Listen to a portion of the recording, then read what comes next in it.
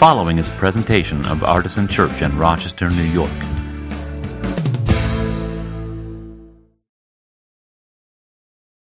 So, without further ado, I would like to invite our guests from Need Rochester, Northeast Area Development. We have Robert Moses and Kim Nelson with us today. Would you both come up here and find a comfy seat waiting for you?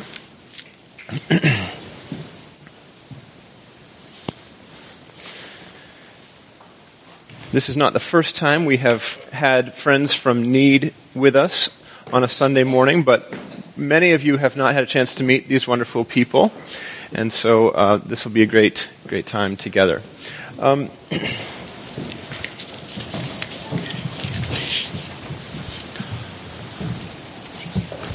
Here's copies of what we're doing,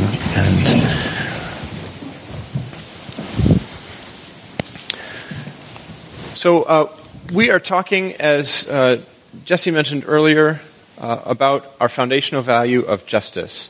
And this is something that we want to be reaffirming and reworking and constantly trying to push into and to get deeper with as a church.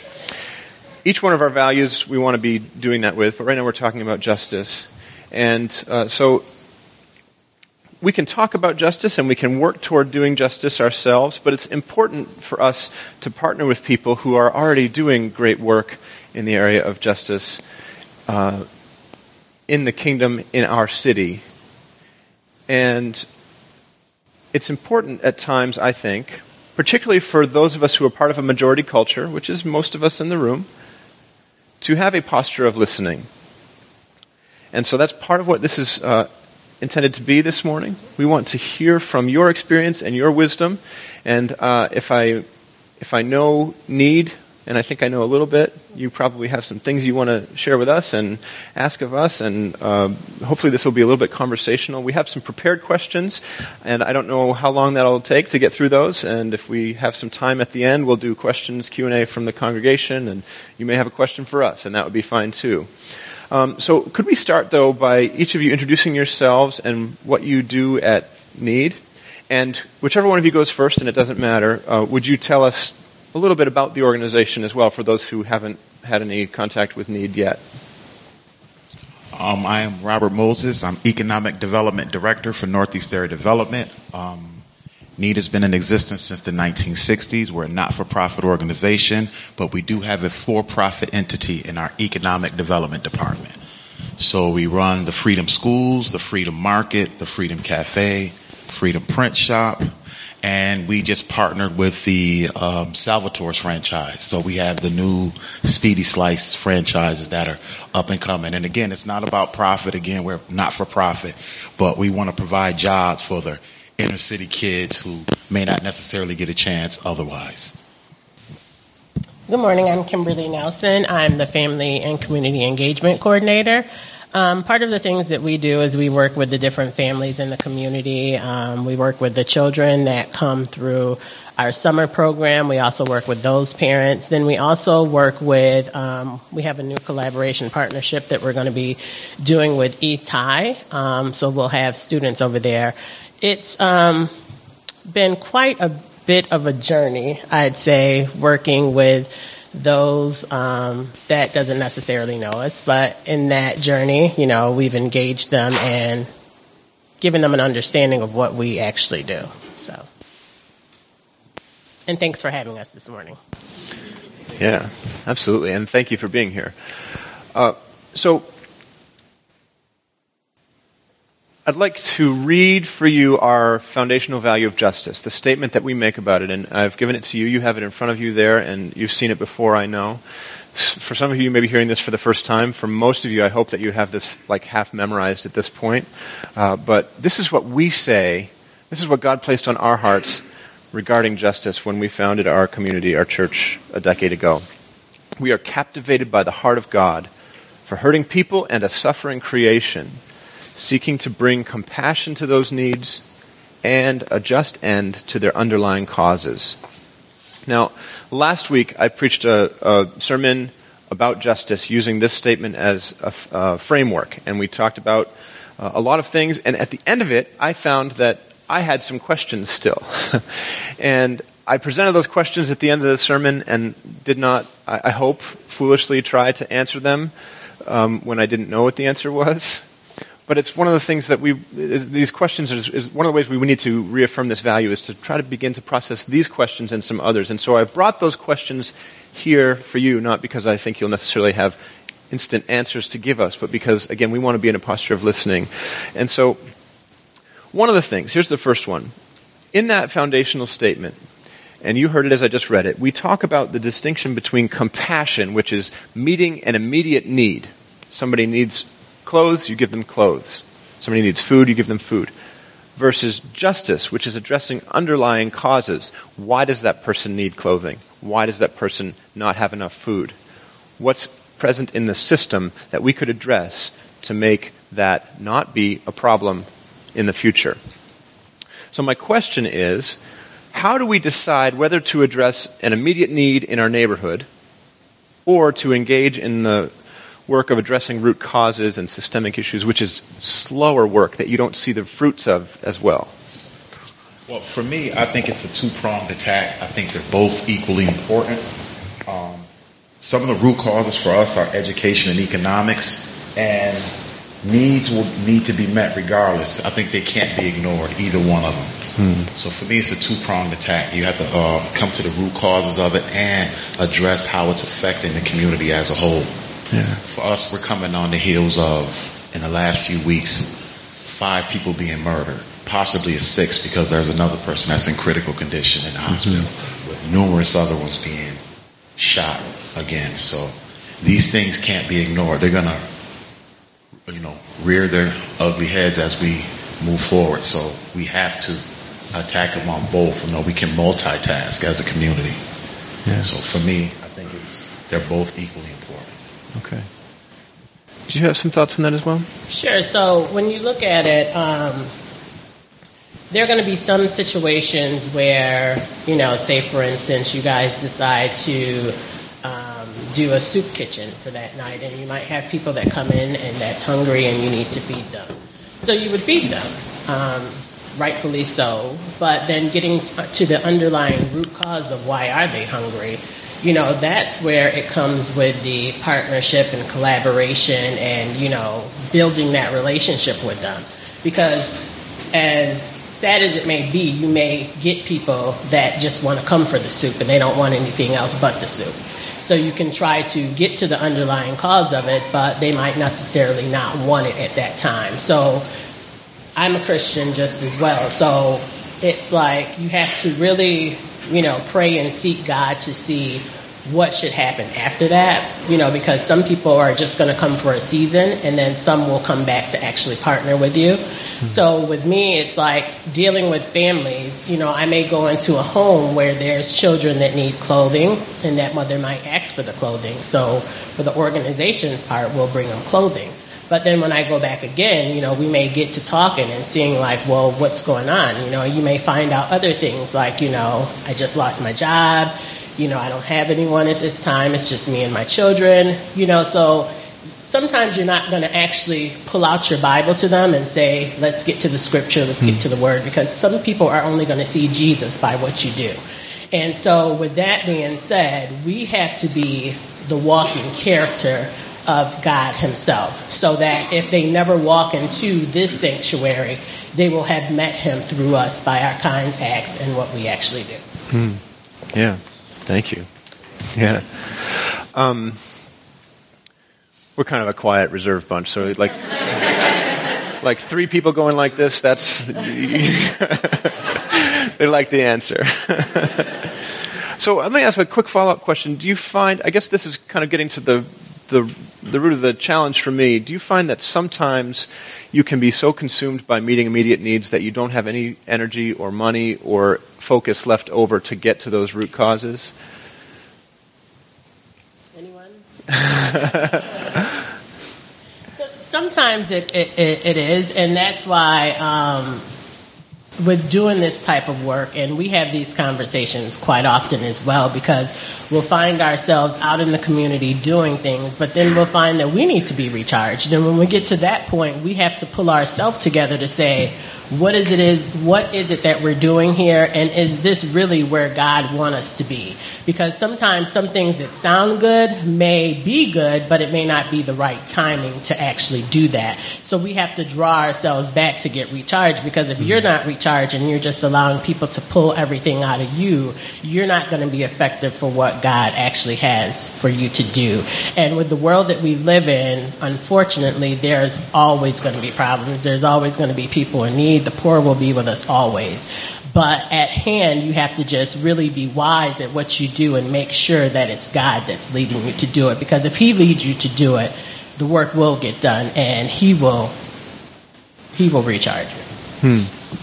Yeah. And to piggyback off that, a prime example was the primaries that just happened September 10th, where we put a huge campaign to get people out to vote, do voter registration and things. But again, we had less than 24% turnout so we have a lot of people who know what the root causes are, know what needs to be done, but they still will not engage. So we know there's still lots of work to do.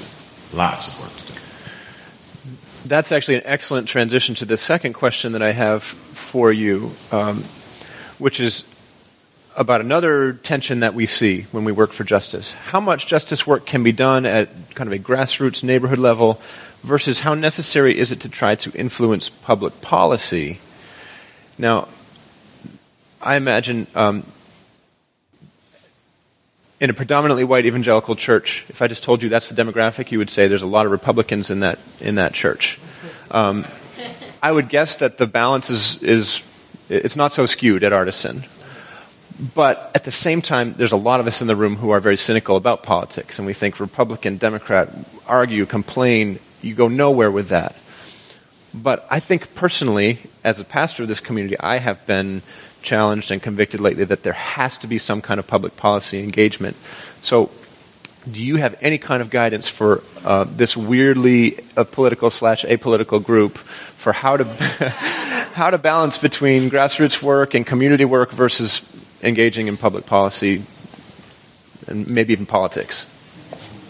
Well, for me or for us, justice work is politics. We have to understand, like, everyone may have a different opinion on what politics is, but politics is really in everything. It's the driving force of where decisions are being made. Decisions are being made about you, how your family, the economics, how resources are being divided. So everyone may have a different decision or a different example of how politics works inside of our communities. But for the most of us in the inner city, they don't understand how politics affect them. But for those that do, we need to understand that it is a driving force and it's necessary.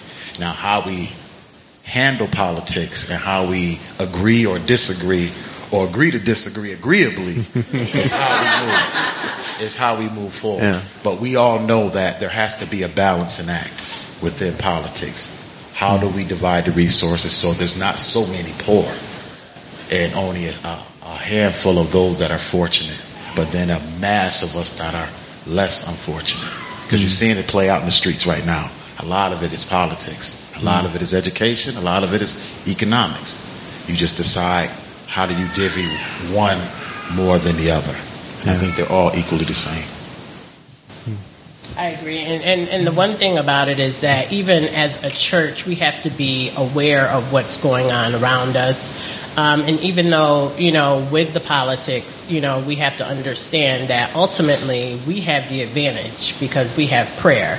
And we have a God that will answer our prayers. So as the leader, you would have that conviction because God's not going to give it to everyone else. He's going to charge you with that.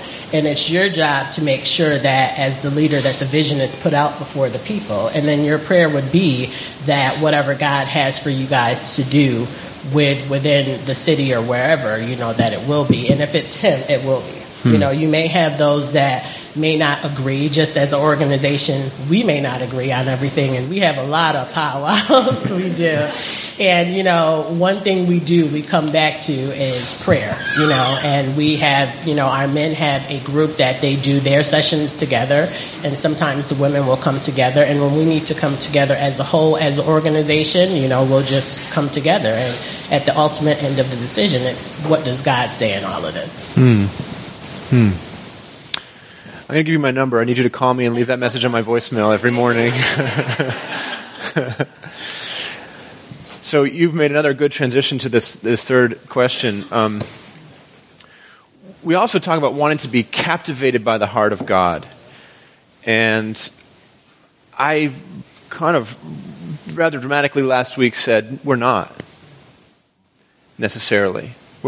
We may be working for justice, but for many of us, I don't think that's actually our motivation. I think our motivation is we have kind of some generic sense of right and wrong, or we do have a political commitment that we want to honor, or we're kind of seeing our peers or people we respect engaging in this work, and so we kind of want to try to piggyback on it. But I don't think, and maybe I'm projecting too much of myself on, because I'm very convicted by what you just said, Kim, but I don't think as a congregation we necessarily are motivated because we're captivated by the heart of God. And you've touched on it a couple of times, but maybe you can go a little bit deeper with this question. How can we ensure that our motivation is from God's heart and not our own desires? I know you're going to say prayer. You just mentioned prayer, so please keep saying that. But at the end of the day, it's sometimes when we're doing this work and when we're working for, the kingdom itself, some days may be a little wearier than others, and you may feel like, am I really hearing God on this? Am I really doing the right thing? And that just goes to show that you're actually doing the right thing. Because if you were motivated by self, you would just want to be honored and glorified by those around you. But when you're actually coming back to say, God, am I in your will? That goes to show that it's just not about you. And sometimes we do, there may be things that for the community, I'll put out something and say, this is what I feel that we need to do. And it may not go necessarily the way that I think it should go. But at the end of the day, when it comes back to it, if God is pleased, so am I. It's not about the numbers because of who shows up. It's about is God in the plan, and that's what's going to make the difference. Because if you can reach one, heaven is being glorified by that one. And at the end of the day, not everybody's going to want it. Jesus was out there himself, and you had those who still didn't want to follow him. So I'm not going to, boast myself up to believe that I'm going to change this whole world when he had the opportunity to do it and people still didn't want to receive him. So there's going to be those that will, and there's going to be those that won't. And at the end of the day, we just need to make sure that what we're doing is what he actually says. Thank you. For me, it's actually all ministry for me. I looked at the little kids that were over there playing, and that reminded me of myself when my mom first started taking me to church. So as we grew, we moved forward, I knew that it was spiritually based, because we started with the Freedom School, which was a spiritually based program that teaches the love of literacy. So as we moved forward, then it was family community engagement, and as we connected with the parents to get them organized and into what it is that we were doing, they had questions on how can we make systemic change. So that's where the politics took place, where we said, let's get some people on certain committees where we can get on certain boards of directors and we can make change. So we were able to get a hold of the organization itself and have people in place that can make meaningful decisions for us. So we went from the Freedom Schools, then we understood, we can't just sustain on grant funding, because for months the Freedom School folks weren't getting paid. And we still, every day, because we couldn't let up on the kids and the families who held us responsible for what it is that we were trying to do. So moving forward, that's when our Economic Development Department was created, so we can look for other ways to sustain and keep the ministry alive. So it's definitely God's work for me. Because there was lots of times, and for a lot of folks that I work with, we went months without getting paid. So we all took on other jobs. Kim has another job, I had another job, but we made sure that the freedom movement in itself sustained itself, and we're like 10 years strong right now. Wow. So can I ask you guys a question? So how many have ever felt like God positioned on them to do work in the community or something at your job, and it didn't go the way that you thought it should go? Raise your hand. Yeah. So that would be all of us. But how many stopped doing the work because of that? So that's where you have to actually, challenge yourself. And when you get into those type of situations, to say, if it didn't go the way that I do, Lord, what is my place in this? Because sometimes, it can be a one-time thing. Sometimes he'll say, go back and do it again. And sometimes it's a continuous thing, but when you put yourself out of the way and say, not my will, but your will be done, you have to understand what you're saying, because sometimes everything that come your way may not be the way that you want it, but you still have to understand that if it's his will, it's the right will.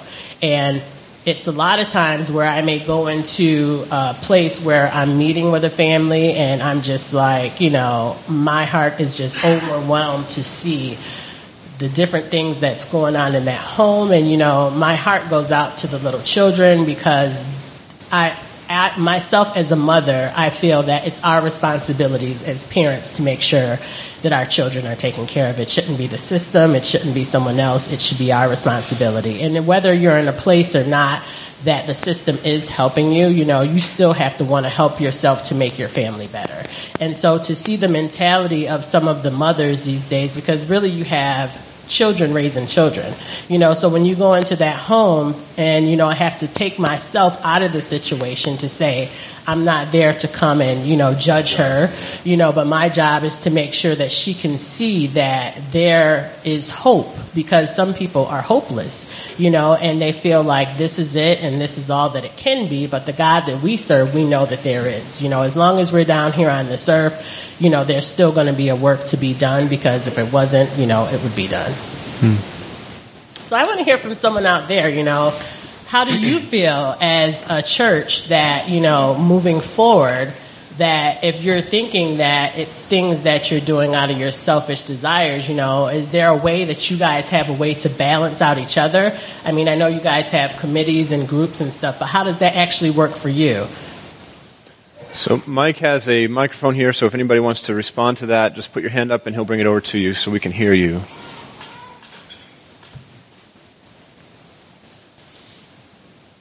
Then I'll speak at once. Can I say something? I'm a visitor. Sure. I don't go to church. That's okay. I'm from New Jersey. I'm visiting my son and daughter-in-law and my granddaughter with my wife. But as you're speaking, my mind is swirling with scriptures, Micah 6:8, seek justice, love mercy, walk humbly with your God. Isaiah 58, where he talks about, what fast have you chosen? The one that serves yourself, or the one that serves all those in need around you? Right. And it's just so exciting to hear this conversation here in this place, in a church where I can identify with most of you, right? That white, we would call ourselves the majority, whatever, where I live it is, the same thing. But yet, how can we ignore the needs around us in a community where we're surrounded by so much need, and yet we easily do it, right? On Sunday morning, we're going to give coats this day, we're going to give food that day, we're going to do this and that. We do our bit, and we say, good, see, we did that for you, God, aren't we wonderful? And yet, those needs are long-term, like you're saying. The immediate needs can be so overwhelming sometimes that we don't ever find a way to address a long-term solution like you're talking about, where it's so important to do both. And I think sometimes we get caught up in the immediate so often that we don't really try to look at this really is a long-term ministry, a long-term commitment to people who it's a long-term need. And like you said, the needs aren't going to go away, but we need to be available to try to do whatever it is that, as you said too, what God calls us to. Right. So I just want to thank you for the opportunity just to hear your conversation and to see that there is a desire within the church to get beyond our own selfishness and really meet needs, not just the occasional give some coats and give a meal, which is all important, don't get me wrong, but it's a lot more to it than that. Thank you. Yeah.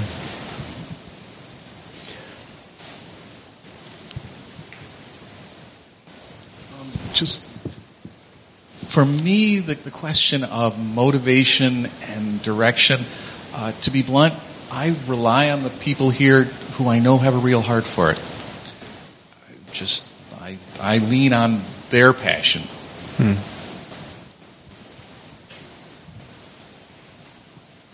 I kind of, to piggyback off of what Doug said, I think the value of community kind of comes in there too, really forming relationships within the church so that if maybe your motivation for doing justice work isn't right, there's somebody who can kindly, talk to you about it, or, you can really engage in a conversation with other people. And also, like, intentionally forming community with the people you're trying to help, so you can, listen to them and, know that you're treating them with dignity and you don't fall into the whole trap of white person swoops in and saves everybody, which I think is really toxic and would be a problem. So I think forming communities within and without ourselves might help a bit with the motivation thing. Thank you. And while the microphone's moving, let me just be clear that there are all kinds of different motivations for doing justice. There are secular humanist groups that do justice work. I'm not saying that only people of Christian faith can do this well. Please don't hear me saying that at all. I'm saying that our motivation as a Christian church is that we're captivated by the heart of God, or it ought to be. So I just want to be clear, because I like that there are other groups doing this kind of work, and I don't want to place ourselves above them just because we have this purer motive somehow. I'm just saying, like, I want us to be captivated by the heart of God because we're a church, so that's what I want for us. So, yes. So I think that sort of the consensus might be in the congregation that we do rely a lot on the people who we feel or who we see as being very called to addressing justice, like Shane and Joel. But I think that the reason why people, and I include myself in this, who feel the call to work in this area don't forge out on their own is based on fear. Shane and Joel are courageous, and they can lead the way, and they can create an opportunity for us as a community. But I think that we would have more potential people involved if we could more easily see a way to sort of get outside of ourselves. And the fear that I am talking about is the fear of being perceived as the white person coming in and trying to fix everything. That's probably the biggest one. The fear of not being able to do the work, not being able to be accepted by the people we're trying to help, based on that sort of historical view of middle class white people, and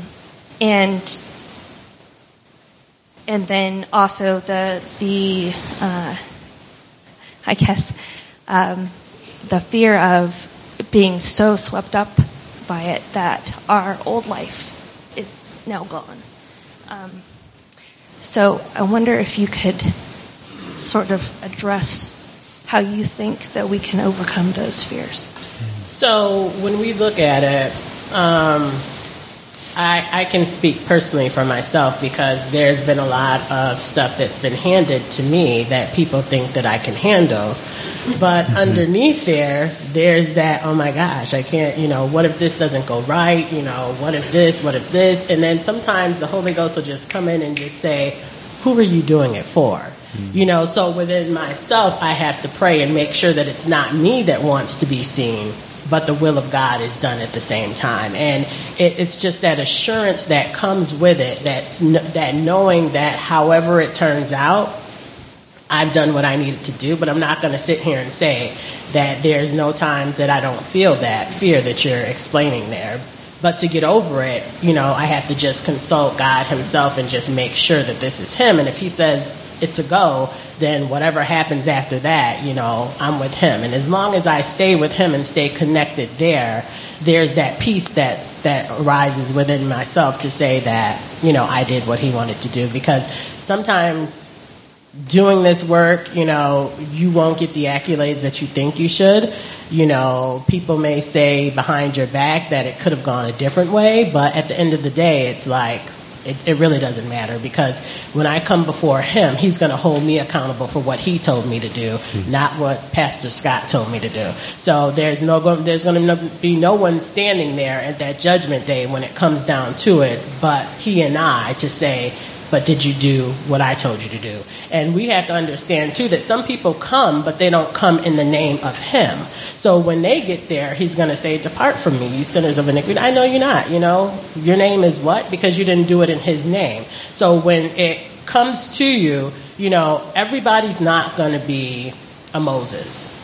Everyone's not going to be a Joshua. But you have some Calebs out there. You have some of those that, that won't be able to do like a Shane and a Joel, but you can be you. And that's all he's required for us to do, because if he wanted us all to be the same, he would have made us that way, So whatever he has called you to do, whether it's answering the phone for him, putting some papers together for him, you've done your part, because as a body, we all come together. We don't need a whole bunch of hands. We would look crazy, We got 2 hands, So whatever that part of the body you are, just get in where you fit in and know that it's all going to work together for the good, because it's not going to be any big eyes or little U's, Pastor Scott is called to do this great work to lead, but I may be called to do this great work of, sitting here and talking to you. I'm not going to try to be Pastor Scott, because my name isn't Scott, it's Kimberly. So I'm going to be the best Kimberly. What about Pastor Kimberly? Could we talk about that? That's not my calling.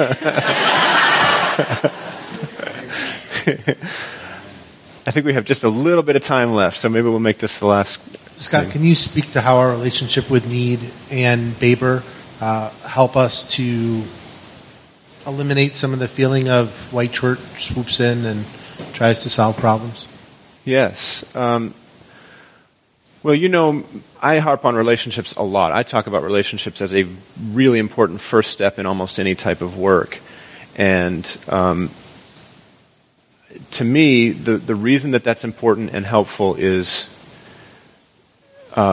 because when you're faced with a big social problem, you think, I have no idea what to do. I'm paralyzed by the fact that this is enormous, and there's a social or cultural barrier that I'd have to somehow get through in order to even begin to think about it, and I don't even know where to start. When we have relationships with groups that are doing this work, and I don't want to keep. It's not all about race, but that is one of the barriers that we face, right? And we are called to racial reconciliation as Christians and as Artisan Church. And so when we have relationships with people who are different from us in various ways, suddenly it's not just a big social enormous problem that we don't have any chance to break into. Suddenly it's, that's Rob. That's Kimberly. That's Pastor Simmons. That's Brother Dix. That's Sister Yvonne. These are actual human beings, actual people with whom we now have friendship and relationship. And so whatever didn't matter to us before because it wasn't on our radar, because it doesn't affect us directly, now it's not just affecting those people, right, which is a very crass way, but it's how we kind of are tempted to think sometimes. Now it's affecting our friends, actual people, specific ones who we love.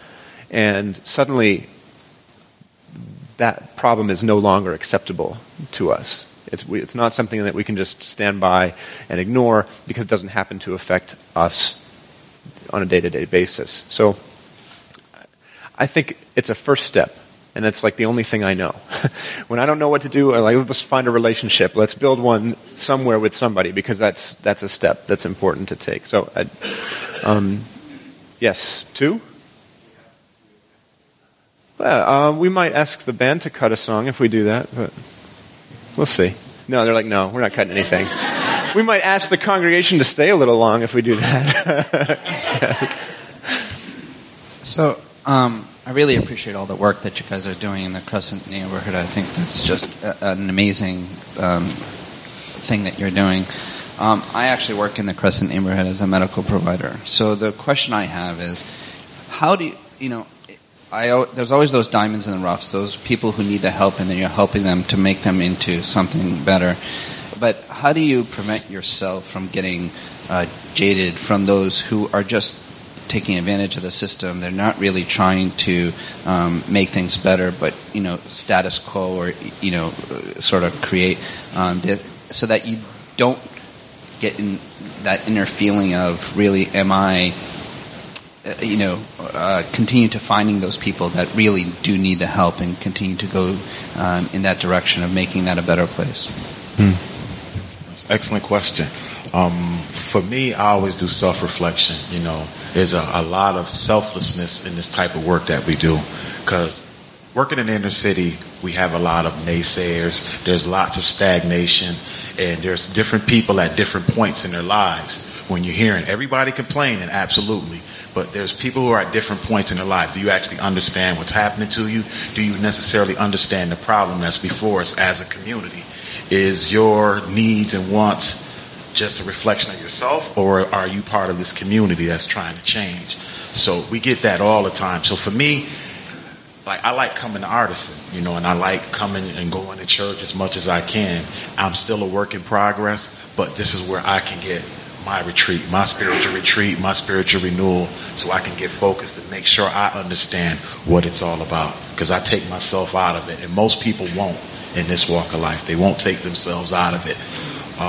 Again, when we talk about not-for-profits, when we had that economic the downside in the economics a few years ago, lots of grants went out the window, so lots of agencies went out the window with those grants. So to fight the good fight, and to do it on a daily basis with consistency, you definitely need a spiritual focus. We just hope and pray that we can reach more people and network and build more relationships with folks as we move forward. Because I think it benefited me to, I went to school in this neighborhood, 35 school and 23 school, back in the mid-'80s. And I think I was one of maybe 3 or 4 African-American kids in each one of those classrooms. But it helped me, because we built relationships around food. They had tuna fish sandwiches and peanut butter and jelly sandwiches that they brought into their lunches, but they loved the hot free meals that I had. So we true story. So we built and we made relationships off of food.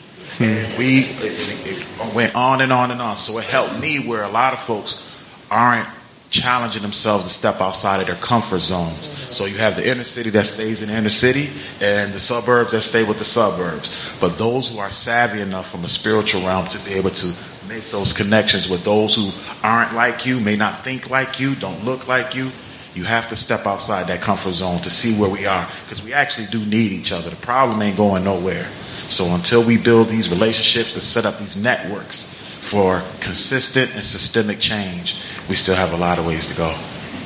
And just to piggyback off what he said, over in Proverbs, when he says, to trust in him and to acknowledge him, and he will lead you and direct you into which way he goes, he said, in all thy ways acknowledge him. So even in some of the simple things, we need to acknowledge him to see what direction he wants us to go into.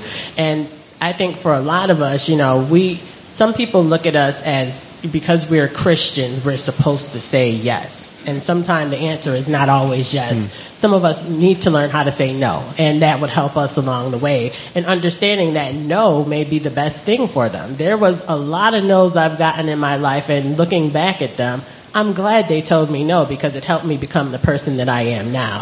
If everything was always yes, it would have always been what I wanted and not what God wanted for me. So understanding that just because you tell someone no doesn't mean that it's going to end there with you, because God may have you to say no so that he can show them that he's who he say he is, and for people not to always rely on others but to rely on him. So just understanding that, because there's a lot of people that, they'll throw that at you. Aren't you supposed to be a Christian? I am a Christian. There's not I'm supposed to be, I am. But sometimes no is going to be the better judgment at that time, and not always making people feel like you should, because just because they come to you doesn't necessarily mean that you're the person that's supposed to help them. All right. Yeah, Carrie, you get the last question or comment. Yeah, so it's not really a question. I know I'm not part of the panel, but I'm feeling called to share some of my own experience. especially in response to Angela's question. I think something that God has given to me in my life is a real love and focus on language. And I think when we have this conversation, I often hear the concept and the word help. And something that God has shown me in my work is that He's coming to do the helping and the saving, and that it's my job just to show up and to bring Him into that space and into the room. And for me, that's helped to alleviate that sense of fear and responsibility that I have to be a savior, because I'm not. God is our savior. Jesus is the savior, and that it's my job just to show up and to be there. Another thing that's been sitting with me this morning is Melody's prayer. Often when we talk about justice, we talk about the weak and the poor and the powerless. And so for me, it's been a process of shifting my perspective. Instead of seeing the people that I'm in community with as powerless and weak, realizing that I am just as powerless and weak as them, and being in that space with them so that God can come and save us both in the process. So I just was feeling drawn to share that with the group this morning. Thank you. Well, we would love to talk with you for another hour or more, but we are just about out of time. So thank you so much for being here. Would you join me in thanking them? Great.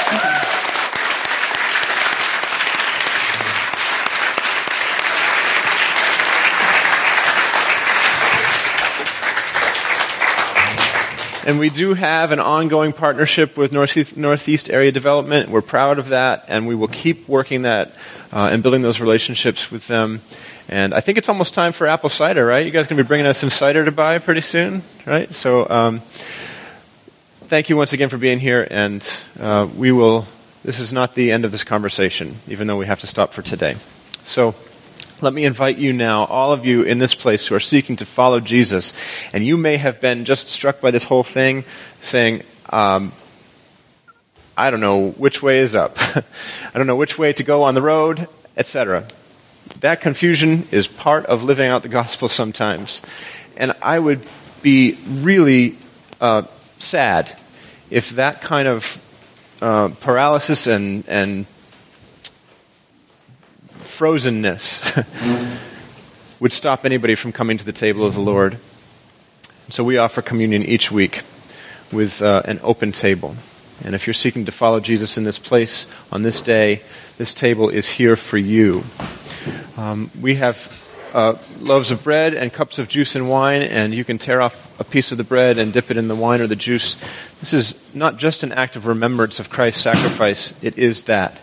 But it's also a moment to receive the spiritual food for our souls that is extended to us in the grace of Christ. And so if you'd like to partake in that as we sing these next couple of songs, you're welcome to. If you'd like to receive personal prayer, a member of our prayer team will be here under the cross, and you are welcome to come and receive that as well.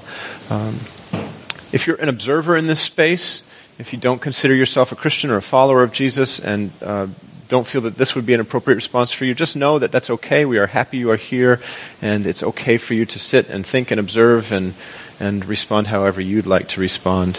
But let us respond to this challenge together at the table of the Lord in prayer and in song. All right. Our table is open.